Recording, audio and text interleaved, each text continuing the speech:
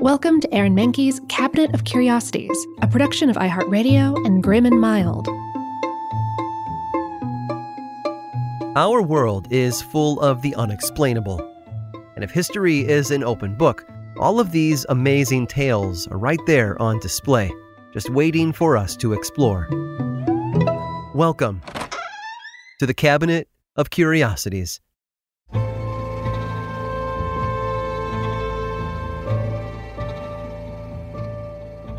They say the apple never falls far from the tree. The implied meaning, I think, is that kids tend to echo their parents. Maybe you hear your mother in the way you laugh, or perhaps you see your nose in the mirror every morning and are instantly reminded of your grandfather and his siblings. Look no further than Danny Harrison, son of Beatle George Harrison, or Ken Griffey Jr. and his father, both of whom were popular, prominent Major League Baseball players. And while Griffey Jr.'s son didn't follow his family into the same game, he ended up playing in the NFL. But the old adage isn't universally true. In fact, some kids fall pretty far from the parental tree, and William was one of them. It wasn't all his fault, though. People are often a product of the times they live in, and William lived through some of the most tumultuous in history, the sort of turmoil that gives birth to a brand new sovereign nation, in fact. His parents weren't married when he was born around 1730, and much of his time was spent in the care of his mother. But William's father was right there, making sure he had a good education and plenty of job opportunities. And at that time in the American colonies, there was plenty of growth to take advantage of. As a teen, he joined the Pennsylvania provincial troops, gaining a quick military experience during his service in King George's War. When he left, he had reached the rank of captain. Years later, in 1762, William married a woman from England named Elizabeth, who he'd met while there on a trip with his father. And with that, his life seemed to be entering that stable period most adults hope for. After the wedding, the new couple moved back to North America, settling in the colony of New Jersey, where he'd been given a new job, serving as the colony's royal governor. Yeah, it was a big deal, and I imagine William was pretty proud of that. He loved his English roots and had risen up the ranks of power pretty quickly. But I mentioned that he was the sort of apple that didn't fall close to the family tree, didn't I? You see, while William was utterly loyal to the crown of England, his father was different. The 1770s were full of rumors of impending war, a war that would pit the American colonies against their overbearing, unjust authorities across the Atlantic, and William's father supported that uprising. In fact, the older man visited William many times to beg him to reconsider.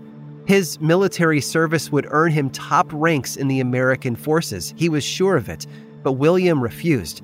His loyalties were to the king, and that was that. It didn't matter that every single one of his fellow colonial governors had already thrown their hats into the rebellion. It didn't matter that William's own son had sided with William's father. It didn't matter that troops were being assembled on both sides of the conflict. He was stubbornly committed to the crown. Finally, in 1776, colonial forces put him and Elizabeth under house arrest. She would die in custody, but he would stay there until 1778, when he was released in a prisoner exchange.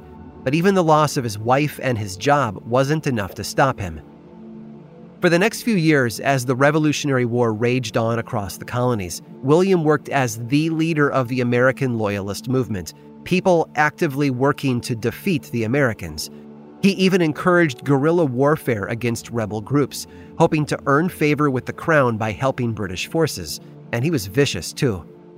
But we all know how the Revolutionary War was going to end, right? And by 1782, William saw it coming. Admitting defeat, he boarded a ship and headed to London, leaving his life in America behind. He would die there 3 decades later in 1813. And his father?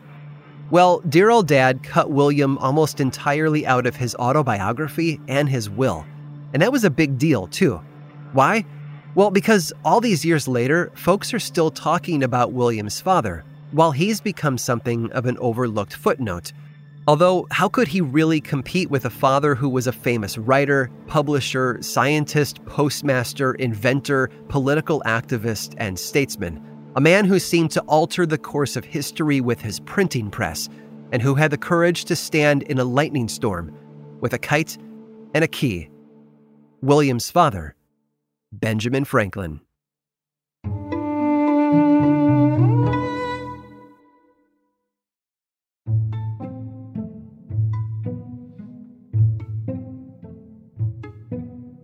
There's an old saying that goes, behind every great man, there's a great woman. Women have been responsible for some of the most important achievements in history, only to have their contributions severely reduced or even erased by men. Charles Babbage, for example, was credited with creating the analytical engine, a precursor to the computers we know today. However, it was a mathematician named Ada Lovelace who developed an algorithm for the device that could compute Bernoulli numbers. And although the analytical engine was never completed in her lifetime, Lovelace's algorithm made her the world's first computer programmer, an achievement that wouldn't be recognized for over a century. Many were also demonized by the men who ruled over society. Not only were their efforts overshadowed, they were often tainted. Over time, men's accusations and beliefs colored women's contributions and their reputations in a negative light. And it's taken decades, sometimes even centuries, for corrections to be made, if at all. Want proof? Look no further than medieval alewives. Though today's beer industry is a male-dominated field, beer was originally brewed by women. In ancient Babylon, women not only made the beloved beverage, but they sold it as well. It wasn't until beer's introduction into ancient Egypt when men eventually took over the trade. Meanwhile, in Europe, women-run taverns and breweries flourished. Brewsters produced a drink called ale, which lacked the hops found in today's beer. In fact, it was a German nun named Hildegard who suggested hops as an ingredient at all, thanks to its healing, bettering, and preserving properties, sometime in the 12th century. Yet despite an increasingly male presence in the beer trade over the years, women still dominated during the Middle Ages. They were called alewives, and they sold their goods in crowded markets, which were packed to the brim with thirsty customers. So in order to stand out among the crowds, the alewives would don special clothing, namely tall, pointy hats. These hats were tall enough to be seen by anyone, even from several yards away. And of course, they had to have beer to sell, which meant hauling it from the brewing location to the markets.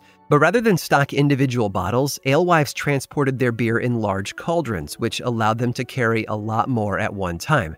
And those who sold beer out of their homes hung brooms above their front doors to indicate that they were open for business.